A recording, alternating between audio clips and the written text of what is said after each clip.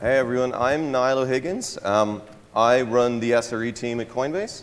My name's Daniel. I'm a developer advocate with Datadog, and we are up here today to tell you about building SRE from scratch at Coinbase during hypergrowth. Fantastic. That worked out just as we planned. Choreographed. All right. So I'm going to start by asking the question, why do we even care about SRE at Coinbase? And it all comes back to what our CEO, Brian Armstrong, said, that our goal is to make Coinbase the most trusted cryptocurrency platform in the world. And to be the most trusted, you really also need to be reliable. And we found that, and sometimes in the past we hadn't quite been as reliable as we wanted to be, and we were concerned with eroding customer trust. And so the why for us with reliability for SRE is that in order to be the most trusted, you have to be the most reliable. It's good to have a vision, right? To know why you're embarking on a program like this. It's a big shift for any company. It's a big undertaking, and that's something we're going to be explaining as we move forward. And at every point along that journey, from start to end, you want to be able to have that North Star to point at, to go, why are we doing this, right? A simple explanation to a complex question. So we've talked a little bit about the why, set the stage with that, but what is SRE? I get asked all the time, what is SRE? And the truth is, definitions really vary. It's a new field. There are a lot of misconceptions. That's absolutely true. Well, to quote Ben Traynor, actually, who he founded, actually, a well-known SRE team back in the day. SRE is what happens when a software engineer is tasked with what used to be called operations. Okay, that's a simplistic definition, and we're going to go into why that is, but it's a good starting point. All right, it assumes some terminology and things, but it's a good place to start. And one of the themes that we have going through this entire presentation is you have to start somewhere. So let's start with that. But talking about those misconceptions for a little bit. Yeah, for example, which of these things are SRE? These are things that people are always bringing up when I'm talking to them about SRE. So is SRE about endless firefighting? Is it about punishing on-call rotations and terrible pager duties?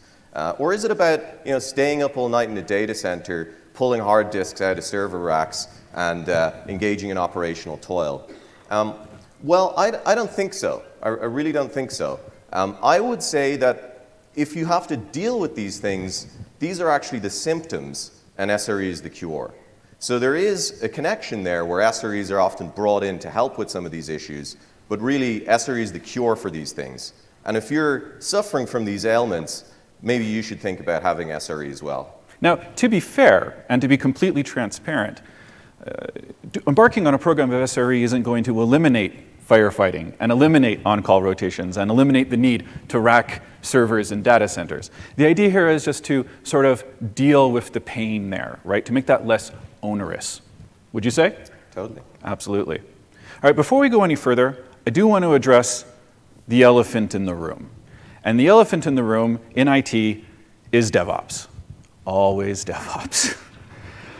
There's a well-known SRE book with a fun quote, which is that SRE is a specific implementation of DevOps with some idiosyncratic extensions. Now, this isn't necessarily a talk about DevOps, but if you're familiar with the CAMs or the CALMs, with the automation and the measuring and the sharing and so on and so forth, a lot of what we're going to be talking about here in this presentation rings true, okay? The takeaway from this is that DevOps and SRE actually work really nicely together, so if you're doing the DevOps, SRE is going to be a good fit for you. But today we're going to be talking about SRE specifically. That's the last time I'm going to say that word. All right, so now that we know the why of SRE and the what, and I've kind of said that it's something new, well, what are the key insights of SRE? What are the main takeaways about SRE? And I think there are three, and we're gonna go through three here in this presentation. So the first key insight of SRE is that it's not just about measuring and instrumenting machine systems. So as engineers, we tend to think about the reliability of our systems, our software, our hardware. But what about our human and organizational systems? Well, we need to measure and instrument those. And we need to inspect the health of those things. So, for example, if you have an incident, what's your response process like? Are you following up with improvements? Are you learning from these things? Are your human systems getting better? Or are you just focusing on machine instruments? So that's the first key insight, is to measure machine systems, but also human and organizational processes as well. SRE is absolutely tied into sort of the human side of doing business, and indeed the business side itself. And we're going to be going through that. But again, the takeaway here is measure everything, always. Right. So the next key insight, in my opinion, is SRE is about going from a reactive mode to a proactive mode in terms of reliability. So you don't want to wait until your house is on fire and then you call the fire brigade. Instead, you'd rather install smoke detectors. So you want to get proactive about measuring reliability, about thinking about it. And the other thing you want to do is you want to actively look for operational toil, and you want to go out and eliminate that before it becomes too big a problem. So the second key insight, move from reactive to proactive. That's really important in SRE. Super important. And before we move to the next slide, you mentioned the word toil a few times already. For the benefit of the audience, what is toil? So toil can be defined as manual operational work that doesn't scale. So as the organization grows, there's just going to be more and more of it. So I guess you could say that toil is what we have to do, and as the organization gets bigger, there's always going to be more of it. The problem is that people can't scale to meet it. Exactly. All right, SRE can address that problem. All right, the third key insight of SRE is to provide an organizational feedback mechanism. So this is one of the key roles of SRE within the organization. What does that mean when I talk about an organizational feedback mechanism? It's a good question. Yeah, so I'll tell you what I think it means. I think that it means that you want to be able to objectively measure your reliability. It can be difficult to objectively measure that. And if you objectively notice that your reliability is decreasing in some area within the organization, you want to have the capability to move resources and reallocate them to improving that reliability. So say, for example, you might need to do things like, okay, we're going to delay this feature, and instead we're going to work on cleaning up tech debt or improving database performance or something like that. You might even go so far as to stop deploys altogether. You might say, reliability has been so poor, we're actually not going to deploy any new software until we figure this out. So that's what I'm talking about when I mean the feedback mechanism within the organization. That's a really important role that SRE has to play. Communication. Really just big focus on communication. Exactly. For sure. So to do all those things, right, to actually stop feature production, to actually not roll out any new deploys, to actually have the ability to take on these sort of large-scale tasks and make these sort of large-scale decisions, you need buy-in, right? You need buy-in. You need it both top-down and, of course, bottom-up, although the former is going to be more important because you need to get your C-levels on board. And that's where having a vision, right? The why that we discussed earlier is so key. You need to be able to get people on board with that argument. Yeah, when you start SRE, when you decide to embark on this journey, you need to set some early expectations. So just being honest here, like SRE is hard. There's a lot of new concepts, a whole new language. Some of the ideas, we'll talk about them a little bit, but they're really quite profound, and they take time for people and the organization to absorb. So don't expect instant results. It's going to take time, but as Dan said, you got to start somewhere. So let's begin. All right. Well, where do you start? So I can tell you about the strategy we used at Coinbase, and which maybe you might want to use yourselves, or you can learn from it. So the question is, where do you start? The way we thought about it was, how do we improve reliability if we don't know how and where we're reliable today? So this is the basic idea of if you want to improve something, first you need to measure and understand it. So what we did is we started with instrumentation. And we started implementing service-level indicators throughout our entire system. And the other thing is, well, okay, we want to instrument all of our systems. That feels overwhelming. There's so many different things that we should measure. How do you narrow that set? How do you prioritize the things that you're going to work on? we use the framework of the 4 golden signals, which we think is super helpful. We'll talk about that a little bit more. Well, we are going to get into those 4 golden signals in a little bit, but for now, we'll stay on track. Let's talk about metrics, right? The core of SLIs. We'll talk about metrics. Real talk. We, as technical people, have a tendency to over-engineer everything all the time, all right? It doesn't have to be a bad thing, okay? But it's important to be aware of this sort of natural tendency, this propensity we have to do this, because it lends itself to things like vanity metrics and dashboards full of numbers that look good, but that don't actually tell us anything interesting. They don't actually give us a story that we can use to move our business forward. What's important is to really spend time, to really dig into the numbers that matter, right? The key performance indicators, or KPIs, that represent the success or failure of your operational, strategic, and business goals, right? These are the numbers that you want to concentrate on, and it takes time and effort and experience, sometimes even just to figure them out. That's right. So it's very easy to overwhelm yourself with all sorts of different machine metrics and so on and so forth. But, you know, and you'll just overwhelm yourself. Like I said, you'll have all of these time series graphs that really don't tell you anything. So where do you prioritize? And the framework that we use, and that I think is a wonderful framework for others to adopt, is the 4 golden signals. So these indicators apply to almost every service. They're pretty universal. In fact, they even apply to humans and teams and organizations, which we'll talk about a little bit. But once you adopt these things, you know, you have a common framework and a common language that people will start talking about, and you can instrument both human and machine systems with them.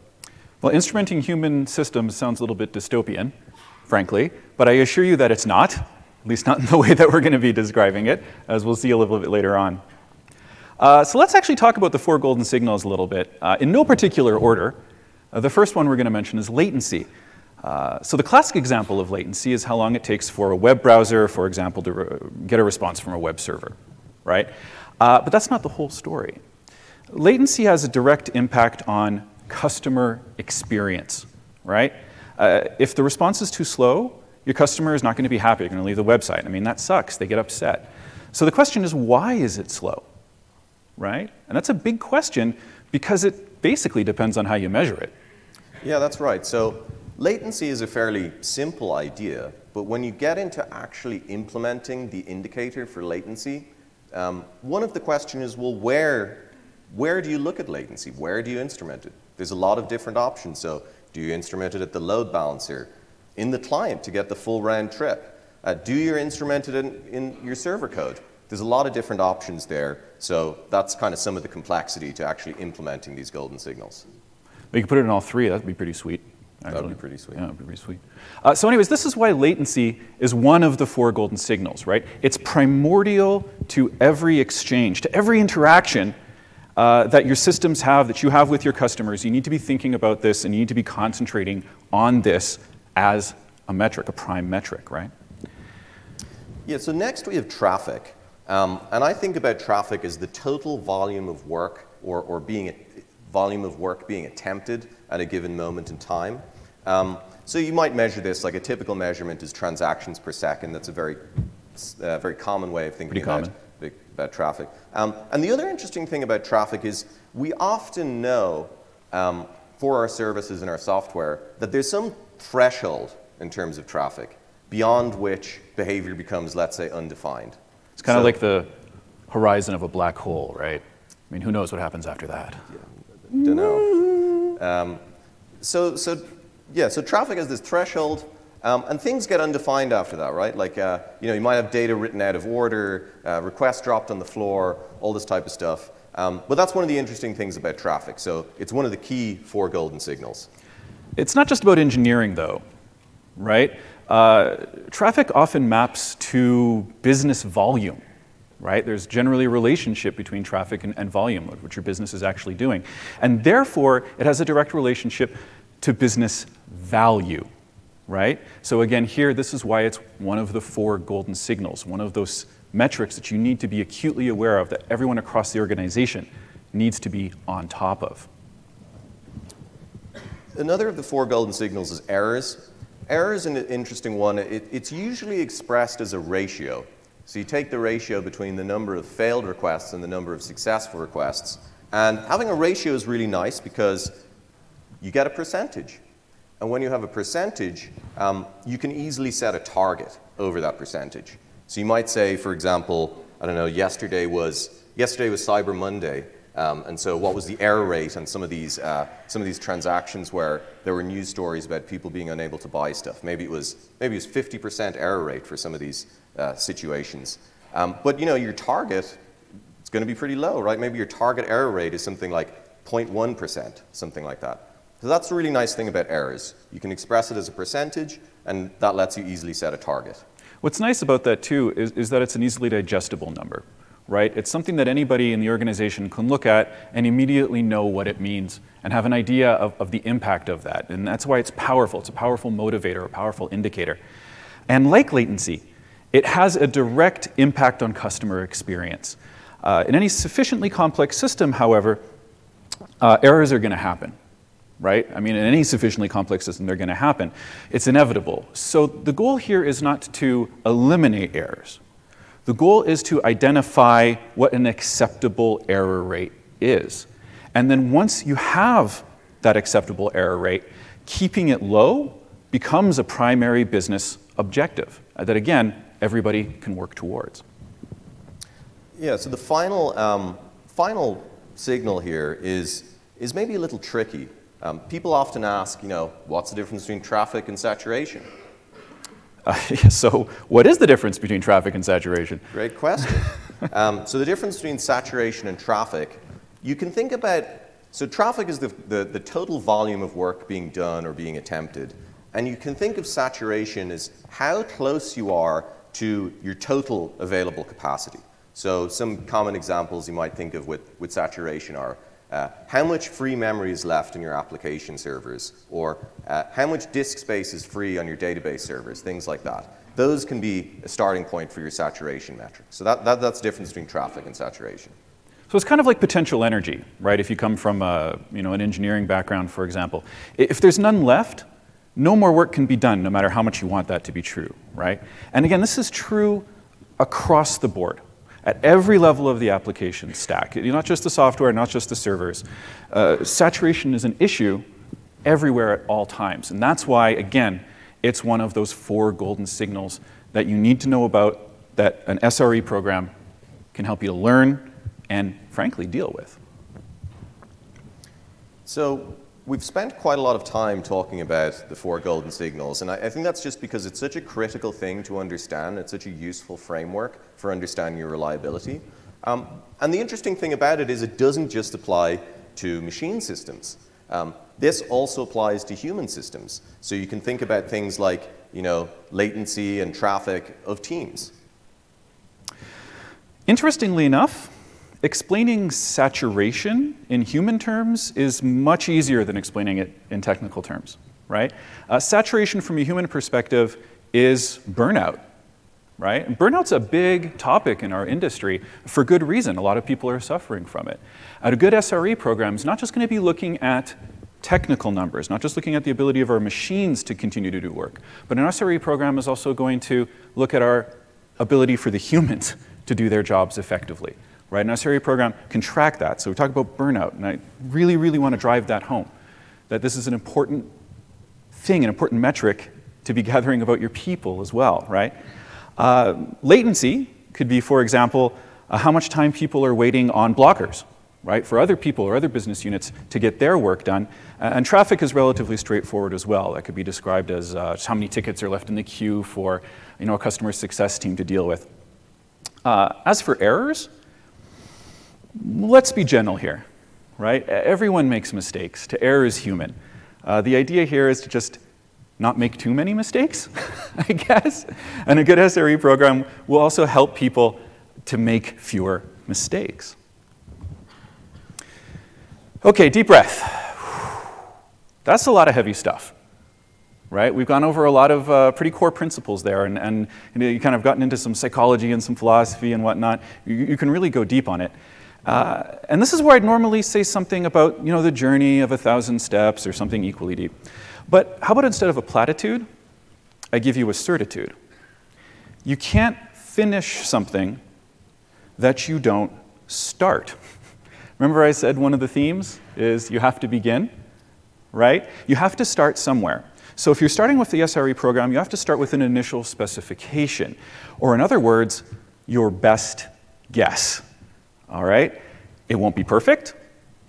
It can't be perfect. You just need to start somewhere. So we've talked about service level indicators, the 4 golden signals. How do you actually implement this at your organization? What tools do you need? Is it complicated? It doesn't have to be. Start with a spreadsheet. Spreadsheets aren't necessarily always simple, but they're pretty accessible. Everyone can use a spreadsheet. They're easy to share, easy to collaborate with, easy to understand. You can create one like this. You have 5 columns, one with the name of the service, and then one for each of the 4 golden signals. And then each team or service owner is responsible for adding a row for their service and describing how the 4 golden signals apply to their service. And so in this case, there's a couple of different things here. So say, for example, for service foo, the traffic indicator is transactions per second. And then saturation, for whatever reason, is disk space. But then what we've done is we've said, well, for error rate, we have this metric name, which in our case, it might be a link to that metric in Datadog. So you can just click on it and you can go see a time series for that metric. Similar for latency. You can just link directly from the spreadsheet, which is super useful. So when people talk about where do you start with all of this, start simple. Just start with a spreadsheet. Get service owners to populate that, and this builds a really strong foundation for reliability. The nice part about the spreadsheet is everyone knows how to use it, right? At the end of the day, that's what you want. You don't want any barriers to entry in terms of gathering the information and getting people comfortable with that information. And a spreadsheet, as simplistic as it sounds, there's no magic here, is just the simplest way to do it. So when you're going through this process of instrumenting everything, as I mentioned, you're starting out and you're trying to understand your reliability across all of your systems and services, and you're instrumenting the 4 golden signals, and you have your spreadsheet. How do you know when you're done? It's really helpful for engineers to, they see a JIRA ticket, implement the 4 golden signals or something. Well, what's the definition of done for the people working on this? So at Coinbase, the definition of done that we came up with was that we would have a per service dashboard in Datadog, which has a time series chart for each of the 4 golden signals. And then the second part of done is that you have a document actually describing these indicators. So it's not always obvious why you're using these indicators. Why are they important? Why should anyone care? How are they implemented? So those are the 2 features that you need to have in order to be done with your SLI phase. So dashboards are your friend here, right? But be careful. Remember what I mentioned earlier about over-engineering things? You need to have just enough information, right? Sufficient information, but you don't want to have too much because that's going to complicate the issue.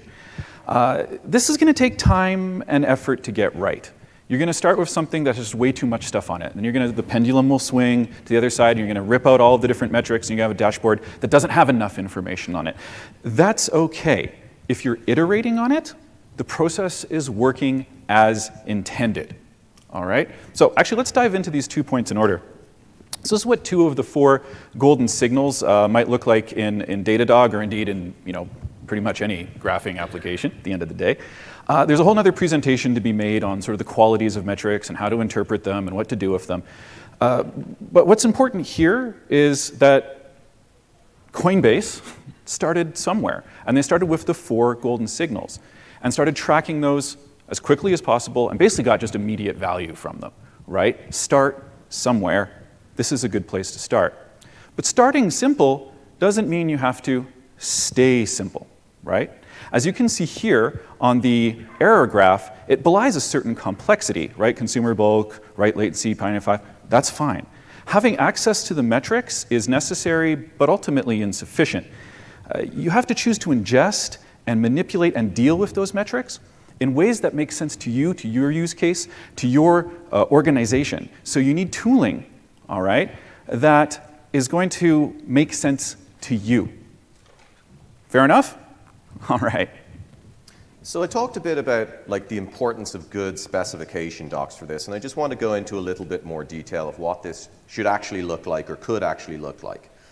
So again, it's really critical when you're talking about the 4 golden signals and how you've instrumented them. So we talked about latency earlier. Let's say you're implementing latency indicators for your service, and ultimately what you want to be able to do is measure it in the client. So maybe you have a mobile application and you want to count end user, customer visible latency as your main indicator. But perhaps that's complicated to do. Maybe it's going to take a month or a few weeks or whatever to actually implement that in your mobile app. Well, you might decide that, hey, you know what, like Datadog and AWS, it's basically free to capture latency information for this service at the load balancer. It's just there. So today we have it captured and measured at the load balancer, but in 6 weeks we want to implement it in the client. And this is why the specification docs are so important, because you can talk about why this indicator matters, what it tells you, and also the future roadmap of it and what you're going to do with it in the future. So building a culture of SLI specification docs is really valuable when you're building reliability into your organization. As an aside, we have a feature built in, and the reason we built this is because as, again, technical people, we're very, very good at writing documentation, and we always keep it up to date. Whoops, I actually meant the opposite of that. And one of the reasons why documentation doesn't get written and doesn't get kept up to date is, one, it's kind of boring, and two, there's often just friction in the tooling, right? Having a context switch out of the thing you're working on into a completely different tool or mechanism, and then describe something outside of that mechanism, that's a barrier to entry, right? Context switching is very, very hard. So our solution was to actually just put the documentation directly into the product.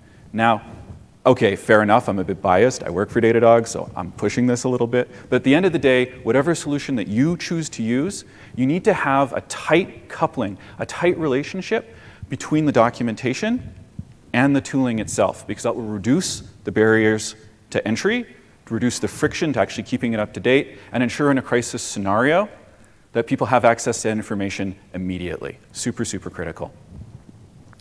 Okay. So we've gotten through the SLI phase. We've written our specifications. We have Datadog dashboards for all our services. You've got an amazing foundation that you can build upon. And now you can start to think about promises. So you can go through an exercise with each of your teams and you can say, what are the things that you promise to your customers? And then what promises from other teams do you depend upon? And this can be a lengthy process. So this isn't going to happen overnight.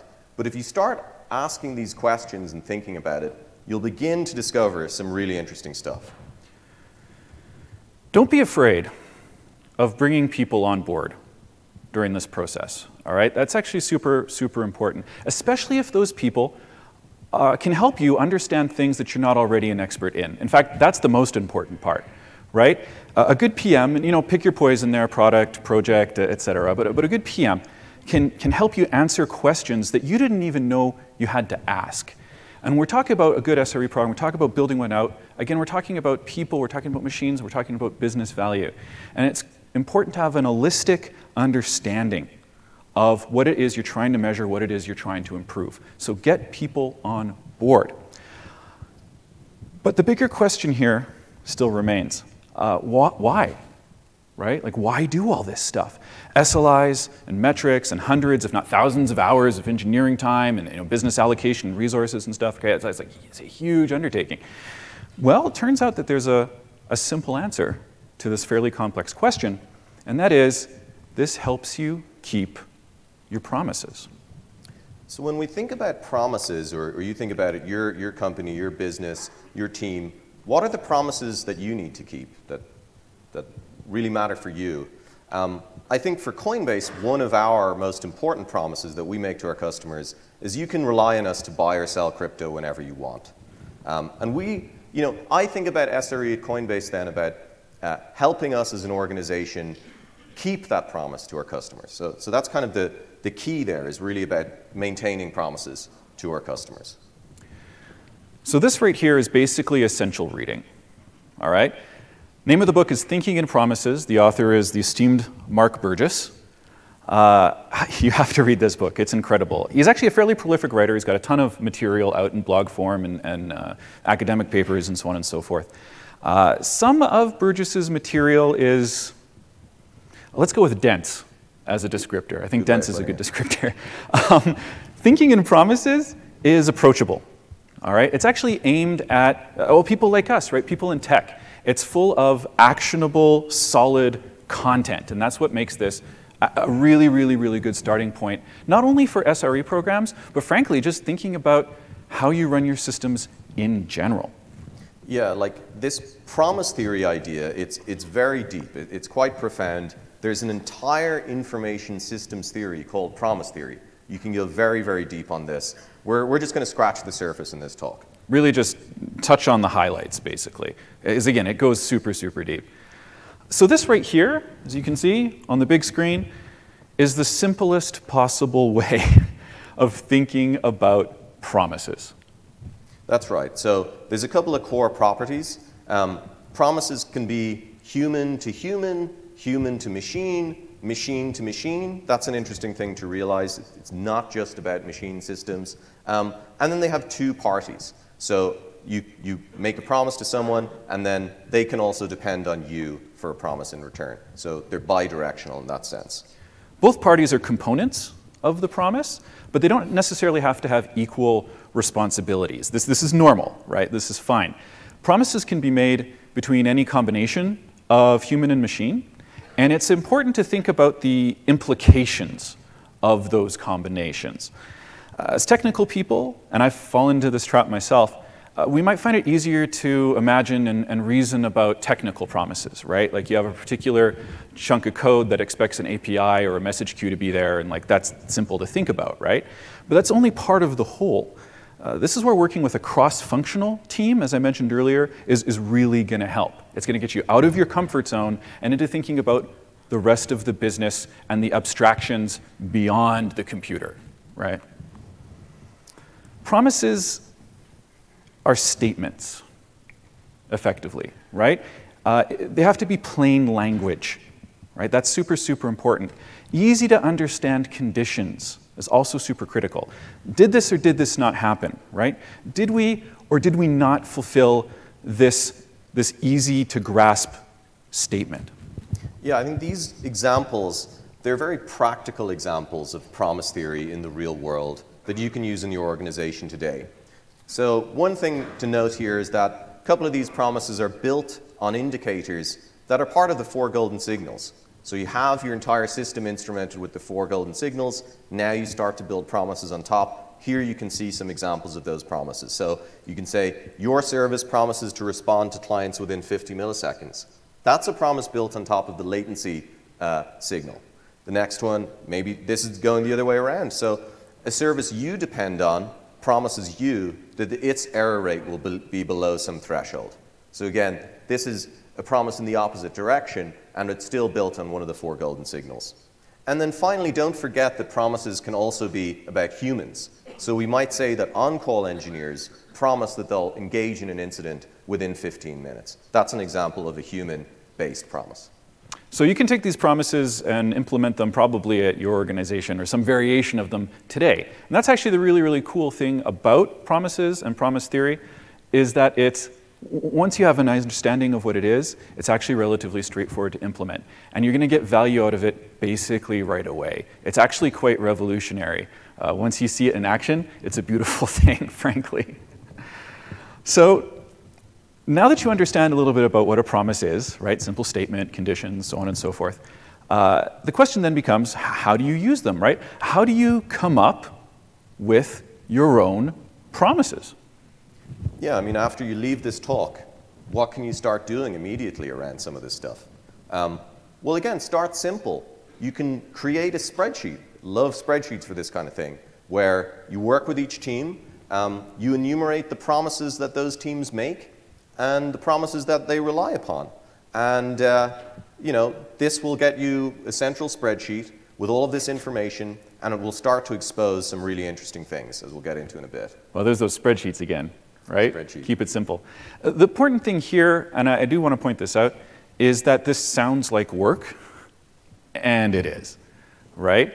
It's simple to understand, but you do have to put in the time and the effort. The nice part about it is it doesn't have to be boring, it doesn't have to suck, right? You can actually turn this into sort of a fun activity for values of fun. Make a game day out of it, get people on board, get some pizzas, and actually think about critically how it is that you all work together, right?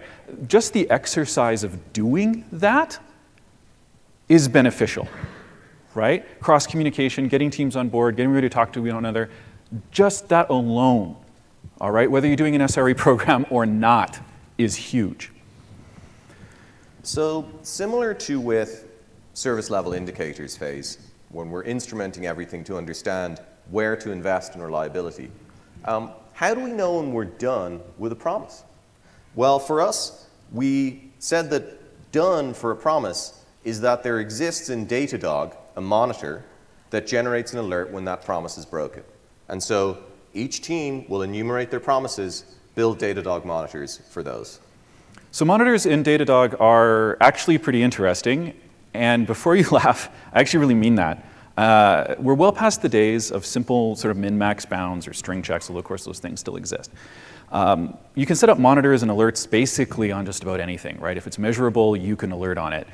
And you can actually put alerts on things that you might not even entirely understand yet, right? So things like anomaly and outlier detection and forecasting. In fact, that last one, forecasting, is super important. Whatever tooling that you're going with to help you embark on this program needs to have the ability to look back in time and to give you ideas about what's going to happen in the future.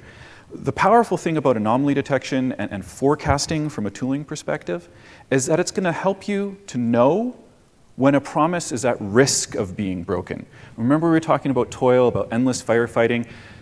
Don't wait for something to be broken in order to deal with it, right? Identify the things that are at risk of breaking, identify the risks of those broken promises, and treat them before they become a disaster. So, in my capacity as a semi-professional storyteller, I end up coming with a lot of these old sayings. And there's an old saying that goes, promises are meant to be broken. Some would suggest that that's a negative or nihilistic view on the nature of obligation, and they might be right. But when viewed through the lens of promise theory, it takes on sort of an interesting aspect. By planning for the inevitability of broken promises and for building out processes to deal with that inevitability, you get something super, super important and super, super valuable. Having the model, having the procedure, gives you confidence, all right? It builds trust, not only in yourself, but in your team and in the organization's ability to deal with what happens when the inevitable inevitably occurs. And when you're thinking about promises that get broken, what is your incident response process like? Because ultimately, an incident probably occurs because some promise somewhere, articulated or not, has been broken. And so how do you respond to that? How do you have a feedback mechanism so that your incident response process actually improves over time? How do you learn continuously from these things? Those are things we'll talk about a little bit. A continuous feedback cycle, though, that's super important, right? Exactly. Yeah, for sure. So a lot has been said about this, blameless postmortems, both pro and con, up to and including whether such a thing can even exist. I'm here to tell you that yes, blameless postmortems do exist, and yes, they do work. The issue, like so many things in the technical world, is one of naming, right? Naming things is hard, okay? And maybe blameless postmortem wasn't the best name, ultimately, right? There's a fellow here that I actually put a URL, and you should check that out, so take a picture of this. His name's J. Paul Reed. He has an interesting take on this. He prefers to talk about blame-aware postmortems, which is, I think, actually a better name.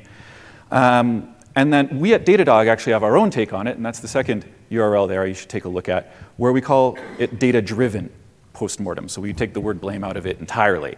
Now that's, of course, its whole presentation as well, but the gist of it is that you let the data do the talking. Nonetheless, however it is you're dealing with the aftermath of disaster, because it's going to happen, you can't avoid it, right? Error, what's your acceptable error rate? It means an error is going to occur. What you need are three things, right, to actually analyze and deal with the outcome there. You need good instrumentation. And again, just pick some instrumentation, but it needs to be good, right? You also need a good understanding of what that instrumentation has measured. There's a subtle difference there, right? It's easy to measure a thing, but not understand what it is that you've measured. So you need to have a good understanding of the thing you're measuring. And finally, you need a process for interpreting and reasoning about those measurements. So that's the trifecta right there. They're all related, but you do need those three things. Without those three things, no postmortem process will work, no matter what you call it. Okay? So you have some incident response process, and you're using blameless postmortems, and that's great. It's important to have a shared language around these things. So, you know, often the biggest problem in an incident isn't actually the technical response. You know, maybe engineers are actually responding fine, but it's communicating with other teams or with customers about what's going on. And so having a language around the implications and the severity and so on and so forth is super important. And you know, you ask these things in your part of your process. We'll talk about this in a little bit, but did you feel during this incident response that you actually notified the right stakeholders, or that you notified them at the right time? And what about the customers? So finally, you know, thinking about, okay, we had an incident. Well, what was the promise that was actually broken here that led to this incident? So thinking about these things will really help. There's another old saying that I really enjoy, which is that creativity is the art of masking your sources. There's nothing wrong to looking to the outside world for sources of inspiration. In the 90s, we called this thinking outside the box, which is, of course, today a much lampooned expression. But the essential truth of both of these statements remains, right? You can learn from what other people have done, okay? We're talking about communication, we're talking about how to communicate, learning how to communicate. We can look to the military, for example, right? The military, any military around the world, has actually spent an enormous amount of time and effort and frankly, just shared experience putting together a language that to the casual observer on the outside just seems like an endless stream of gibberish, right? It's acronyms and made-up words and words with different definitions, and like, why are they speaking this way? Why can't they just use English or French or Spanish or, you know, whatever local language, right? Well, there's a good reason for it. The reason they spend so much time developing their own language is because it's a way to very efficiently and very quickly transmit incredibly dense, domain-specific information in a way that doesn't invite ambiguity. And that's incredibly powerful. When you can have a really solid assurance that whoever it is you're speaking to understands exactly what it is that you're saying, and you can do that quickly, that's incredible, right? But building that out takes time, and it takes effort. And once you started to build it out, you have to get everybody on board and doing it, and that means you have to practice. You have to practice communicating. I know that sounds sort of ridiculous, but it's absolutely the case. You need to practice how to communicate with one another. And if you're practicing at something, the idea is you're getting better at it, right? The first step to getting good at something is sucking at something. The idea is you improve. And in order to improve, or to know that you've improved, you have to measure. That's right. As we said earlier with the first key insight of SRE, one of the key insights is measuring not just machine systems, but also human and organizational systems. And so one of the most important reliability-related organization systems is your incident response process. So how do you measure a particular incident response? How do you say, objectively, did we respond to this incident well or poorly? You know, you've been up all night dealing with some fire. Maybe it feels like it went terribly, or maybe it feels like it actually went really well. How do you quantify this, and how do you think about it objectively? Well, we started a few things. There's two categories of things that we try to capture here. So one are quantitative metrics associated with an incident response. So these are things generally related to time. For example, you have time to detect. How long did it take you to notice this particular incident? Time to engage. How long did it take to get the right people working on this incident? Time to fix. How long did it take once people were actually engaged on this to solve the incident? So these are very quantifiable. Very quantifiable. You can trend them over time. What about some of the more qualitative things? So what about communications?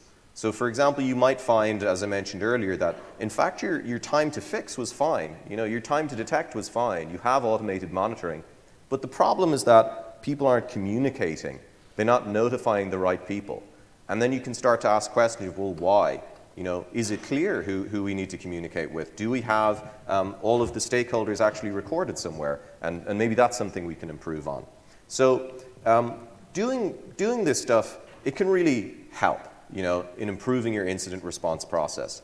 And you might see different areas within the organization that need help in different areas, right? So you might see that one particular part is great at auto detection.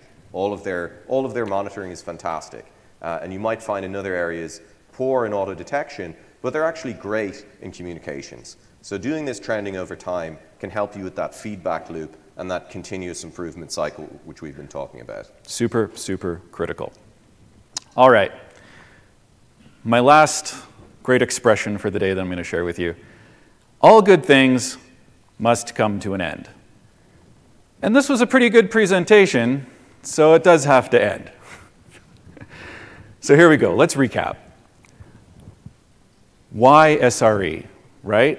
That's the first question you're going to have to answer. You're going to walk out of here, you go, Niall and Dan, we're convinced we need to do SRE or we need to start implementing some of these principles. The very first thing to do is answer this question of why. That gets you the buy-in.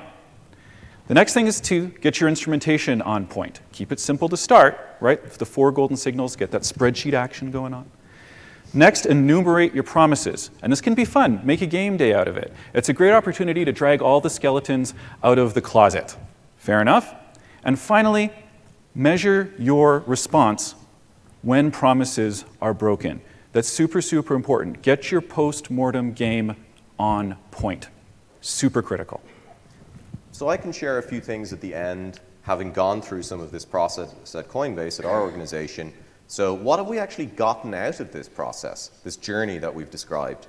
So I think the first thing that we've gotten is by instrumenting everything, systems that were previously opaque are now transparent. So we can see the inner workings, what's going on here in terms of reliability and in different areas. We've gotten that transparency. And that transparency leads to a better understanding. So now we can understand like why a particular system might have a bottleneck in some area, or maybe we need to invest in some other tech debt that needs to be solved that we've seen through instrumentation. All of this together, I think, really increases our confidence in our ability to respond to incidents, to reliability fixes on an ongoing basis with a lot more confidence. So ultimately, the outcome of all this is increased confidence in your reliability. That's the best one for me, frankly. I mean, transparency and understanding are critical, but being able to gain that confidence and being able to express that trust in quantifiable ways, I mean, you can't put a value on that, which is good because SRE is kind of a big deal. It's going to cost you some money. But that's huge, right? Being able to gain that confidence and that trust, amazing, absolutely amazing. All right, so before we go, a couple items. So I'm Niall. Great to speak with you all. I'm from Coinbase, and if you would like to talk more, we are having a happy hour event tomorrow evening. Here. Crypto happy hour. Crypto happy hour. It's after our Crypto 101 here at the Aria in the Startup Central area tomorrow from 5 to 6. So please come along. Love to chat there. Yeah, I think I'm going to come through on that, actually. You should. Yeah, I think that sounds good. For my part, my name's Daniel. Again, I work for a company called Datadog. If you'd like to chat about anything about this or crypto, we've got a bunch of crypto nerds at our booth over at the Venetian, actually, so feel free to come chat. There's some drops on your chairs for cleaning your glasses. So if you have glasses or a loved one who has glasses, feel free to take one of those little glasses cleaners. Also, we are doing a game day on Wednesday, so that's tomorrow. So feel free to come to the AWS Game Day. Lots of fun, fabulous prizes. Hope to see you out. Thank you very much, everybody.